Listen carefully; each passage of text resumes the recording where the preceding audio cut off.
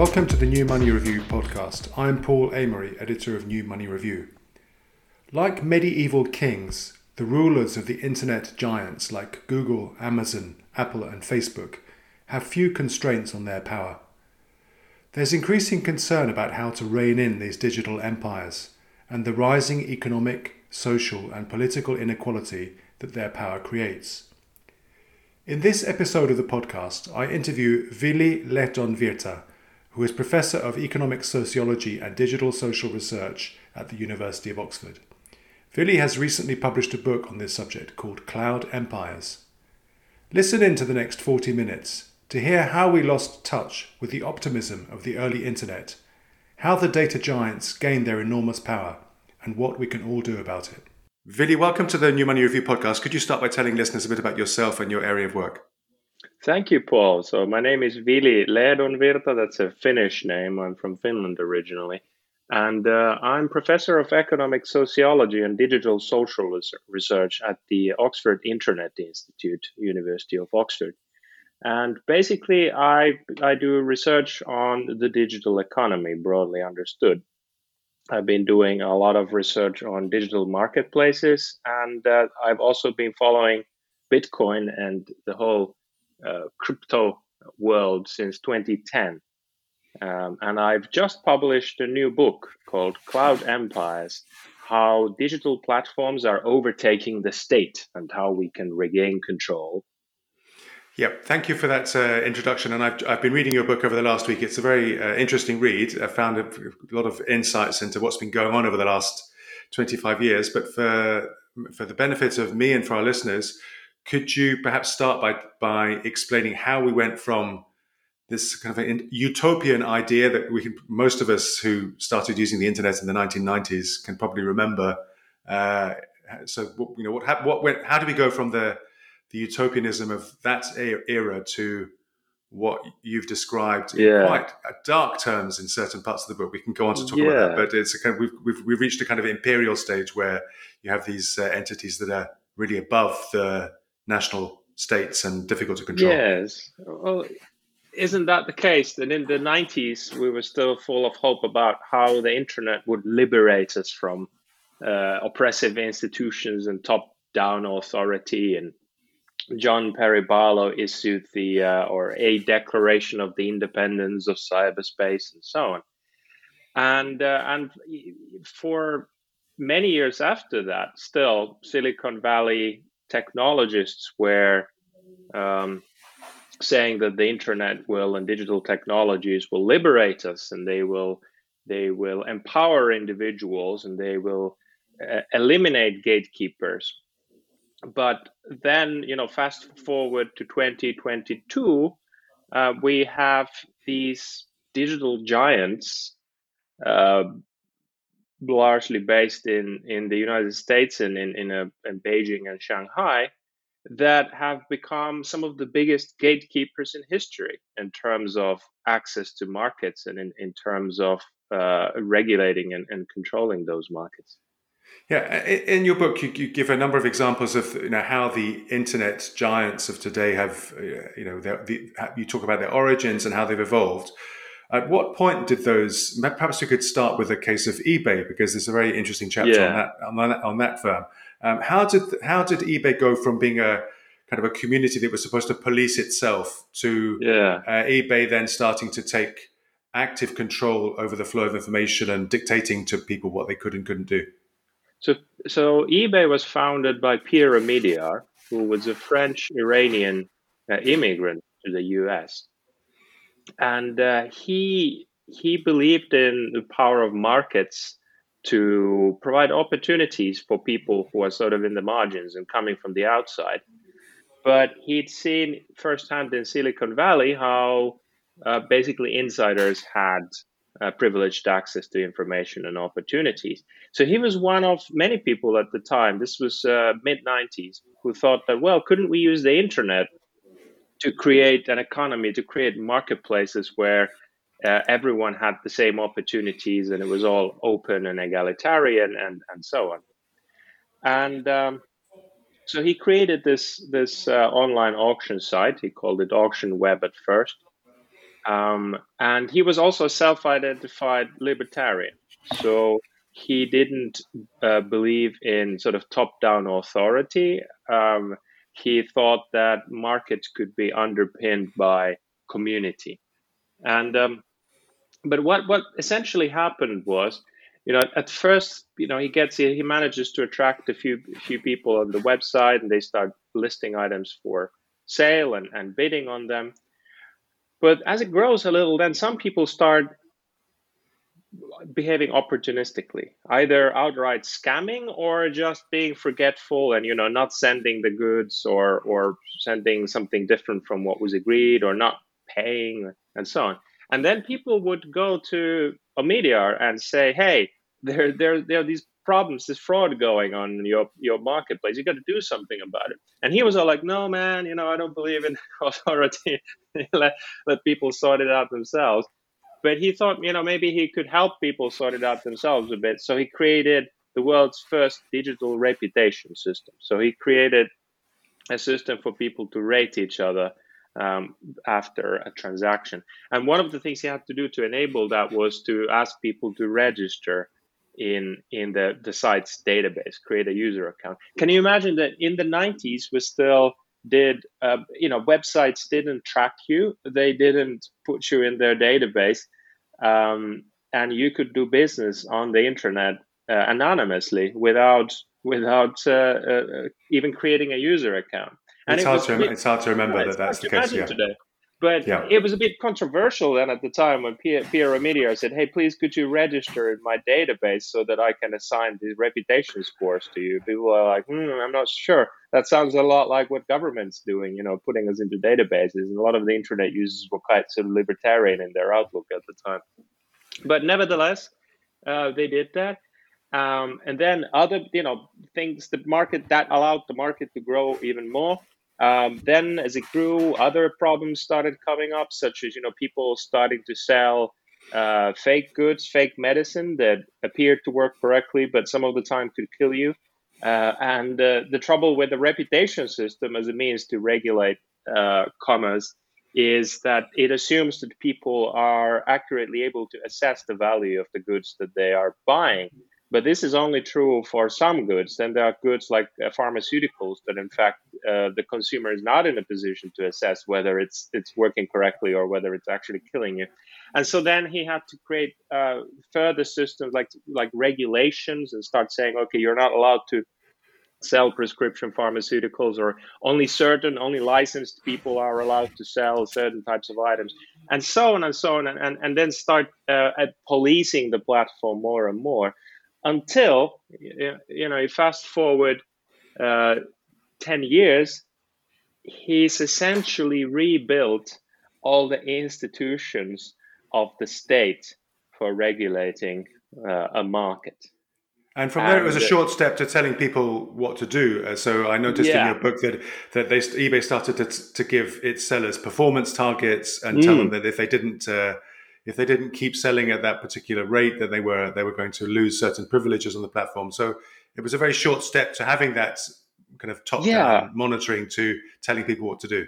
That's right, because first, once you start, you sort of create this market liberal economy where the function of the authority, the purpose of the authority is to just enforce contracts and property rights and let people do whatever they want to. But since you're collecting all that data, then, if you're the marketplace organizer or owner, you think, well, might as well nudge them a little bit to make better decisions, because some of them seem to be making pretty stupid decisions. We can help them out a bit, make better decisions. And our competitors, Amazon's doing that, so why couldn't we do that as well? And in fact, if we don't, we're going to lose out to Amazon in competition. And that sort of get escalating up until the point that now, if you talk to some of the sellers on eBay, they say things like, "This is Siberia. You do what you're told, or you get beaten hard." Yeah. Because they are now micromanaging sellers, telling them this is exactly how you have to perform, this is how quickly you have to respond to various things, this is how you have to package things, and this is your return. This is all the policies you have to follow. There's pages and pages and pages of policies. It's replicated this intense form of state bureaucracy, and it's become something closer to a centrally planned economy in Right, that sense. and this story that you've been describing with eBay was effectively replicated, across, I would That's probably right. say, all the Silicon Valley giants. So Amazon started off with a kind of genius idea of selling books and doing things that other bookstores couldn't do.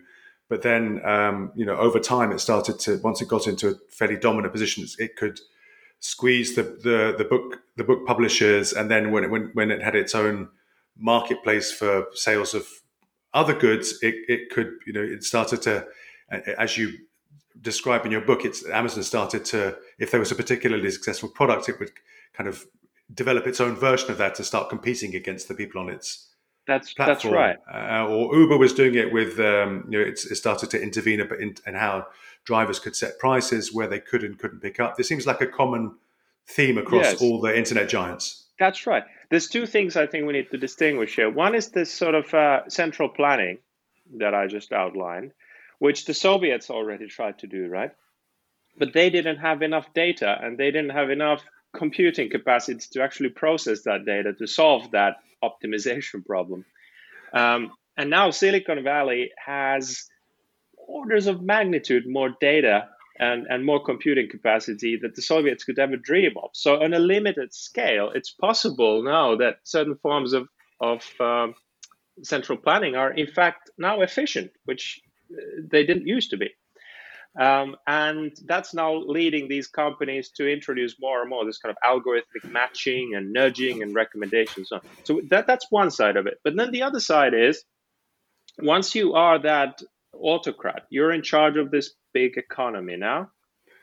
Amazon has, last year, it has something like in excess of $500 billion worth of goods passing through its marketplace. So this is bigger than most countries' entire GDP. And it earned something like $80 billion in fees from merchants for using its marketplace. In essence, so Amazon is now in many ways more powerful than some governments, and the leaders of these tech companies are in many ways more powerful figures than most heads of state, you could even argue. So that creates then a temptation for them to abuse that position. So instead of just presiding over that marketplace in a manner where let people do business and let them profit from that, well, let's start extracting some of that value for ourselves by starting to hike up those fees, essentially hiking up the taxes, quote unquote, as all of these platforms have increased the taxes that they charge on merchants, on the businesses that use the platforms many times over the years, and then also start bending the rules of the marketplace to benefit themselves to the detriment of smaller businesses. Yeah, you talk about their ability to tax, and they also have the ability to take arbitrary decisions which can discriminate against users of their own platforms. You give a very good example in your book about Apple's decision to stop Yes. certain app developers from selling basically templates for making apps to third parties, Yes. and how that affected a guy who was running a very successful business in California, and suddenly the people found themselves shut off from Apple with very little warning. And now Apple did reverse its Right. decision to some extent, but it just you give a very good example of how how those kinds of decisions can be taken without any accountability. There are so many examples like this. But let's be clear. I mean, Apple has created a marketplace, an economy, an app economy that has created so much prosperity, right? In Finland, I'm from Helsinki, there is now a big app industry. There's a big mobile games industry that is thriving on the global marketplace that Apple and Google have created for mobile apps. So it's not like they sort of, the way I explain it in Cloud Empires, the book, is that it's not like they captured these markets. They created these markets. Yeah. And by virtue of creating these markets, they have the power to regulate them. Now the question is this a sustainable model to the future, that we have some of the largest markets in the world today are owned and regulated solely for private profit, and for in a way that is not accountable Yeah. to the users. And because I think besides any fairness and sort of that kind of considerations, it's probably not socially optimal either. It's probably retarding innovation. And in fact, I have some quotes from app developers. They're saying, look, we can't invest into this anymore because it's just too risky. Apple might come at any point and say, you're not allowed to do this anymore. And we know from economic history that security of property rights, the predictability of being able to reap the benefits from your investment is key to promoting investment and innovation. Yeah. Before we come on to what can be done about the current situation, let's take a detour into the world of money, because this is New Money Review, and I'm interested in the bits of your book where you talk about. I mean, we've already discussed eBay, but then there's this Pirate Bay, which is the kind of the eBay equivalent for the dark market Silk Road. goods. Excuse me, Silk Road, and also cryptocurrency, which you write about in the book. Yes. Is this the same story as we've been describing, but just in the world of money, or are there some distinguishing features about the application of these ideas or the application of these libertarian ideas to the world of money? So the Silk Road story is one where it's similar to the Pierre Media or eBay story, right? So we have Ross Ulbricht, the committed libertarian, more sort of anarcho-capitalist, and he's all about, I want to eliminate government oppression from the world by creating this voluntarist marketplace. But then things kind of spin out of control. People start scamming him. People start scamming each other. And in the end, I mean, it's a really dramatic escalation where he ends up trying to murder people in order to maintain order, in the name of order. He says, these things sometimes happen to a person in my position. He's transformed from this egalitarian libertarian to, or not necessarily egalitarian, but a libertarian who does not believe in violence, a pacifist, into someone who is attempting to use political assassination as a method of maintaining order. It's kind of like the story of the Godfather, but he could be basically. Money is an element in that story insofar as on his Silk Road drug marketplace, Bitcoin is the medium of exchange, and that affords a degree of anonymity. That's one of the components that he uses to create this shadow market outside the reach of state. But the problem he runs into, it's also outside his own reach, and therefore people are able to scam him and others in the marketplace in an amazing variety of ways, and order breaks down and so on. But I think the biggest story, then I have another chapter on crypto, and there the story is basically that with money you have this same issue, this sort of all of these platforms, they are essentially raising a version of the ancient problem of political science, which is that authorities protect us, but who will protect us from the authorities, right? And in the case of money, the question is, financial institutions, they protect our money and they secure transactions and so on, but who will protect us from the financial institutions? And there is this sort of bunch of people who are especially worried about the role of central banks, right? It's a little bit conspiratorial, the sort of anti-central bank economics that a lot of these people have, but they were especially worried about the role of central banks. But but the same, there's also concerns about commercial banks in the financial sector and how much power they have in society and so on. So then you have, 2007, 2008, you have the great financial crisis, and people get, essentially, a lot of people are sold bad assets. The financial institutions that they trusted in have misled them, and this leads to a lot of people losing their savings, losing their jobs, and so on. So there is a question about whether these institutions are trustworthy or not. And a lot of people go to Wall Street to protest and ask for greater transparency and democracy in people having a say in how these institutions are run.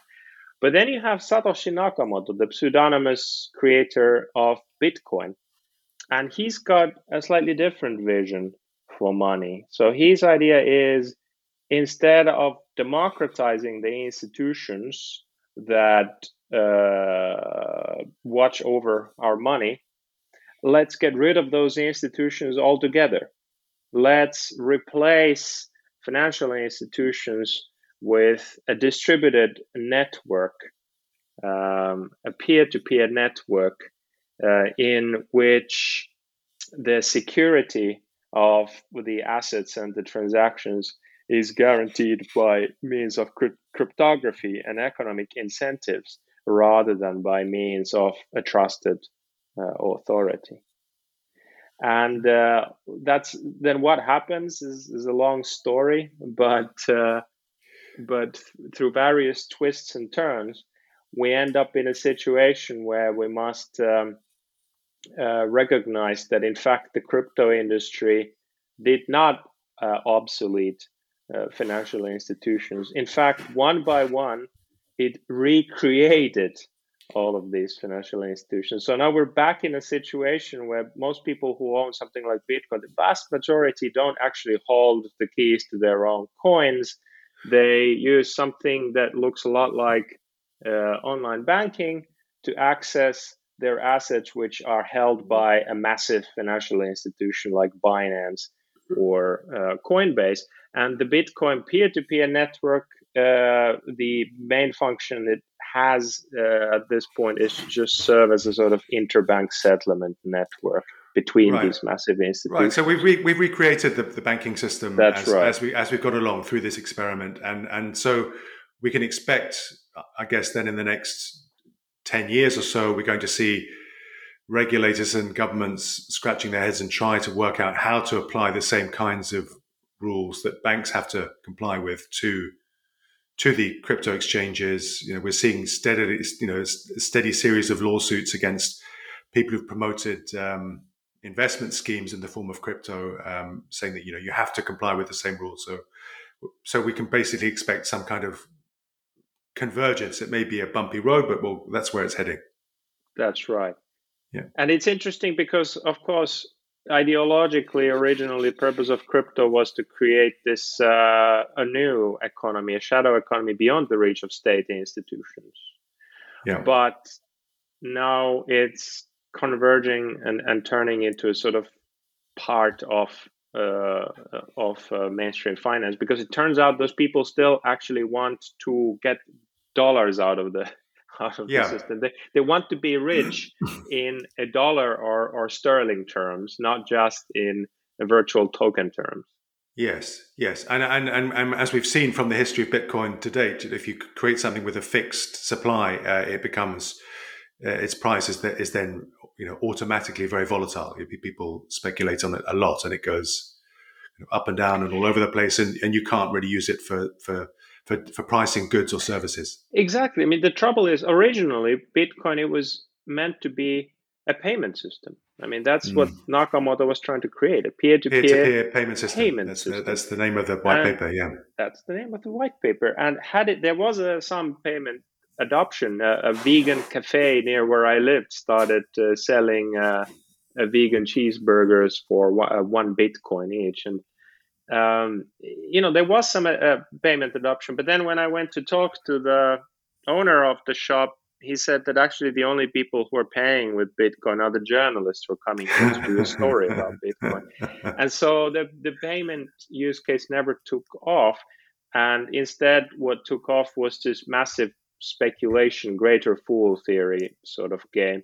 And the problem is, like you say, that results in extreme volatility because there are no fundamentals. There are no fundamentals. There's no payment use. There is no industrial use. There's nothing besides the speculation, and that leads to extreme speculation.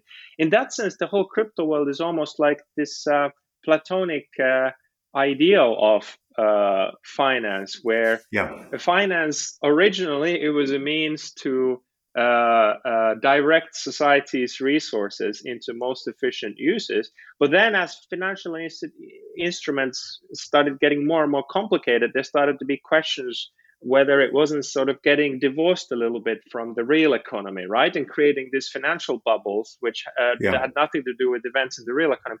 And then almost like the final step in the evolution is the crypto economy, which doesn't even pretend to have any relationship with the real economy anymore. It's all speculation and all games.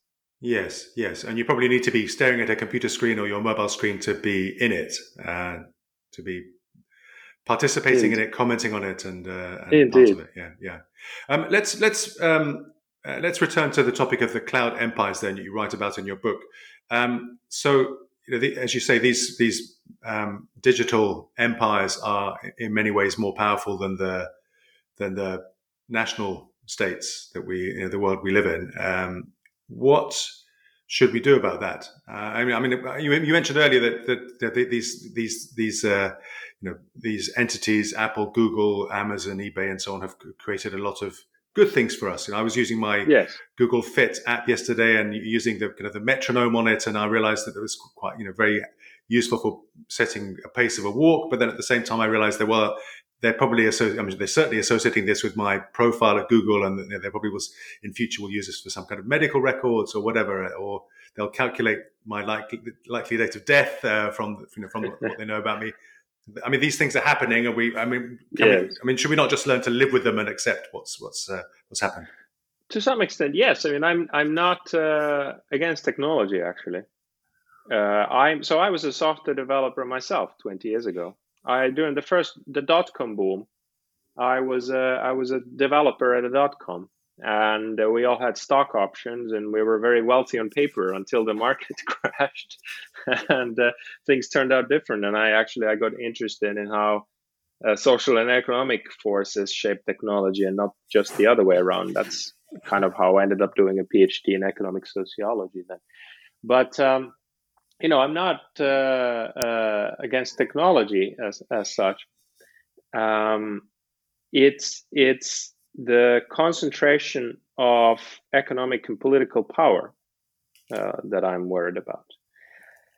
There are many proposals on how to address this issue.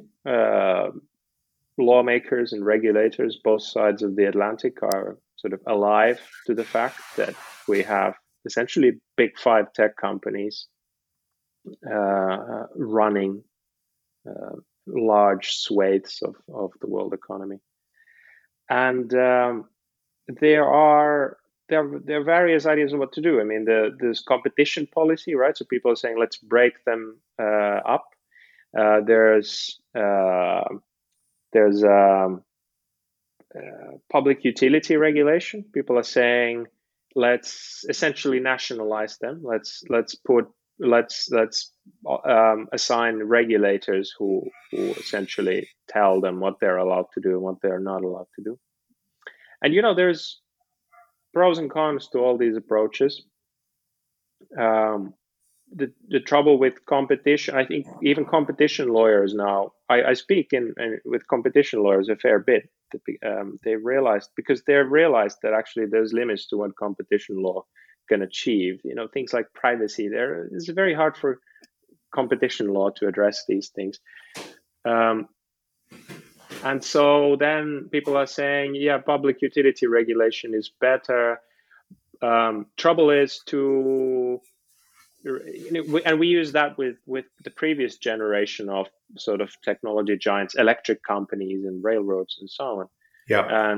And we required them to provide equal access to everyone, and to cap the prices, and required them to reinvest a certain amount of profits and so on. But the problem is a digital platform like Amazon Marketplace is just such a complicated beast that you can't just set a few simple regulations. Okay, this is your price cap, this is your reinvestment rate, and then you have to provide fair and equal access to it. It's much more complicated. So in practice, to do that properly, you'd need to essentially nationalize the whole platform, assign some government body to run it. And the idea, of course, public utility regulation is that the government will then run it in the interest of the public. But here's the rub: which nation is the one that should nationalize a transnational digital platform? Because all of these platforms are intensely transnational. According to figures released by eBay, 90% of their sellers sell cross borders.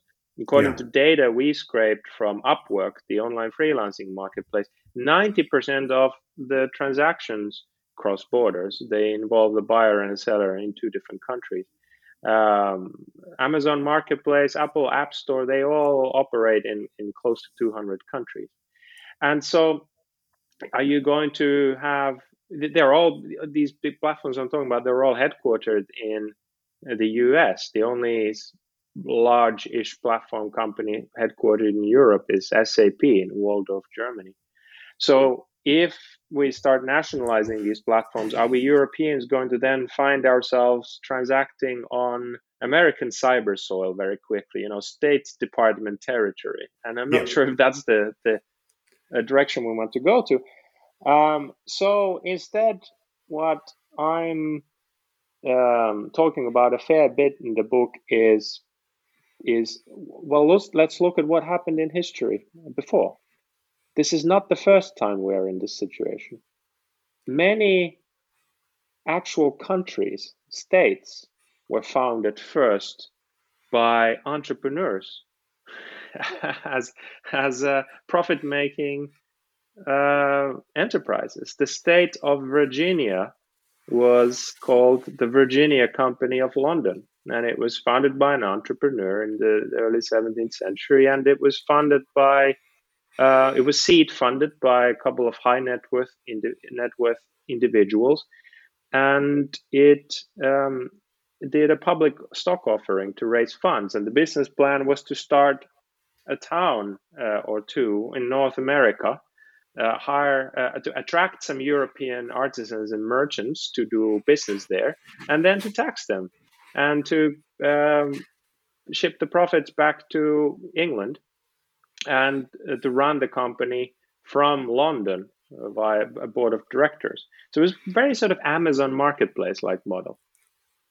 But suffice to say, these governance arrangements did not last, because over time, the artisans and merchants, they started saying, hang on, we are the ones who are doing all the business in this economy. We want a say in how the rules are being set. You can't just arbitrarily change the rules or tax us, although there were a lot of other things. I mean, the history is more complicated than that. This is slightly stylized history.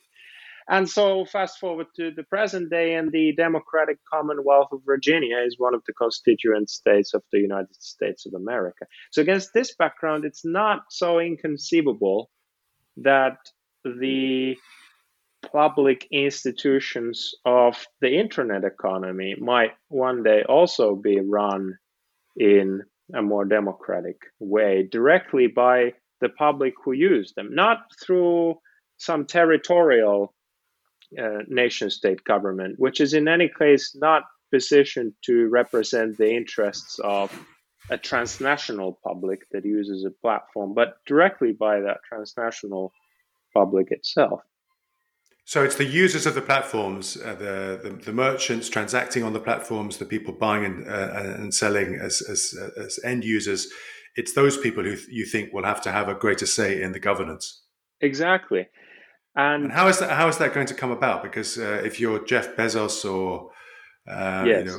his You're equivalent. hardly going to. You're not No, going to give up your power very you're not Mark Zuckerberg. easily. You're not really going to. They've already got No, different voting classes of shares, that's right. and so they're not going to turn around one day and offer that. Historically, what happened was the peasants, who were the most impoverished class in the feudal economy, when they tried to rise up against the princes, the autocrats, they usually got crushed. But the medieval economy gradually produced this growing middle class of burghers, of wealthy merchants and artisans who were well connected, and they were well networked, well educated. They had a lot of social capital. They had a lot of cultural capital. They knew people, and they started pushing back against the prince's power. They started saying, "Give us autonomy. Give us, first of all, give us some guarantees that you will not suddenly dispossess us. You will respect our property rights. You will respect our contracts. You will respect our freedom to do business." And then all the way up to give us the right to run autonomously this market town of ours. And this happened many times throughout history in Europe. And they used all kinds of means, but the means to achieve that. But the key was they've got organized, and they spoke with one voice. And they said to the prince, if accept our demands, or there'll be trouble, whether violence, or we'll hire mercenaries, or we'll bribe. And sometimes they just outright bribe the prince. They just raised enough money to pay off the prince and buy themselves the right to run the city themselves. So this happened many times in history. And now if we look what's happening today in the internet economy, we see the gig workers, who unfortunately are analogous to the peasants in my example. We see the gig workers trying to raise their voices and speak. So the delivery drivers, the warehouse workers, all the sort of the moderators, the data labelers, everyone whose labor is absolutely essential for keeping the modern platform economy running, but who are in a deprived and de-skilled and dispossessed position in this economy. They are trying to raise their voices, but the campaigns are unsuccessful. They lack the means and the resources. And I talk about this a fair bit in the book, because I've studied these workers a lot and their attempts to resist the autocracy a lot. Yeah, it's a very powerful section of the book, if I may say, where you talk about the woman in the US who's a piece worker on Christy Milland, yes. Amazon's Mechanical Turk, and really it's quite a phenomenal story of persistence and courage that she manages to she tries to get her voice heard, but it's also a sobering look at how people at the bottom of the pyramid are actually having to work to survive, or not to survive. But That's is the way that this power is going? Are you suggesting that people can organize themselves on the platforms somehow, or in parallel, and then kind of exert the power, or do they have to take their protest into the physical world through demonstrations and some kind of protest? The example in the book of a successful action is by the app developers. And so there are app developers whose business on Apple App Store, whose entire business is threatened by a rule change that Apple is proposing to implement. And they organize and they start campaigning against that. And they managed to put together a formidable campaign. And it has all sorts of components, right? It has an online petition, which attracts thousands of signatories. It involves the CEOs of these app development companies. These are mid-sized companies. They're not huge companies, but they're not insignificant. They have resources enough to spend on sort of. They have resources enough to spend time on politics, doing things like calling up other app developers and organizing and writing petitions, and writing the CEOs write statements and they have time to work the media. They have contacts in the media. They start talking to TechCrunch and saying, hey, we have a problem here. TechCrunch writes stories about it. They even pull their money and hire a lobbyist who starts talking to Washington about it. And you get a congressman writing a letter to Apple saying, hey, are you sure about this? So they put this multifaceted campaign together, which is picking up more and more attention and more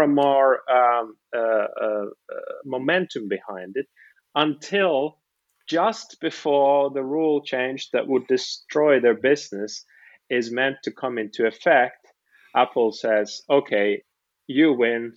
You're right. We're not going to go through with this rule change. Right. You can keep your business. They did have to make some changes, but essentially, so it's a combination of traditional politics approaching your representative letter writing, but also using some of the tools of the modern digital economy, the tools of modern communications to self-organize. Yeah, absolutely. But from my perspective as an economic sociologist, less important than the actual means and tools is the fact that they have resources.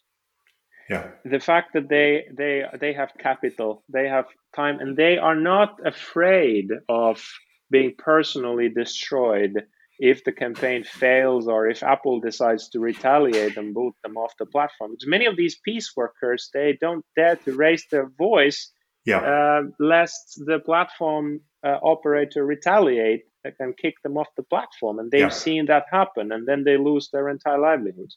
So from my perspective, it's that sort of wealth difference which makes historically as well as now all the difference. And then historically, once the middle class, the burghers, have managed to sort of win some democratic rights for themselves, then comes in the 18th and 19th century, the working class becomes very important in expanding those democratic rights and the franchise to everyone and not just the property owners.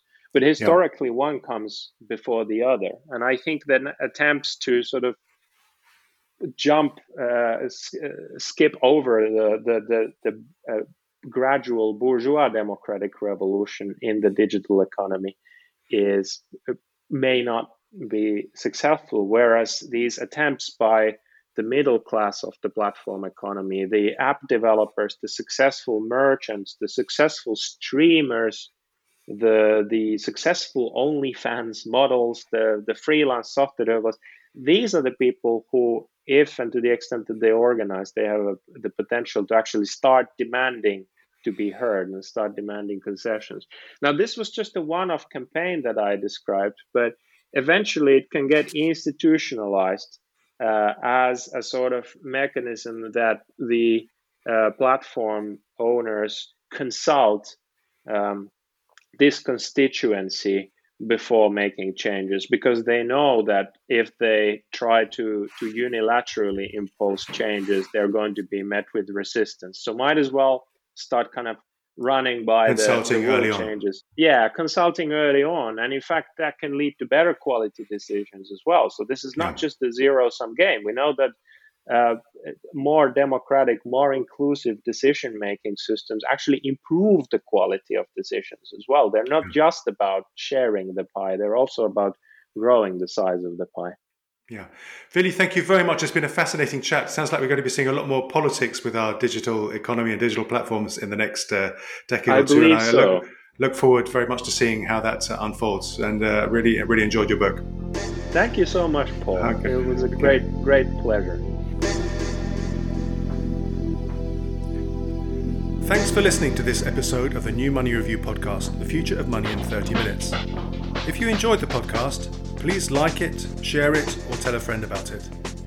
At our website, newmoneyreview.com, you can also sign up to our newsletter, which will keep you informed of all New Money Review articles and podcasts. If you'd like to support our work, you can do so via Patreon. Details of how to do this are on the homepage of our website. Finally, please join us soon for our next episode.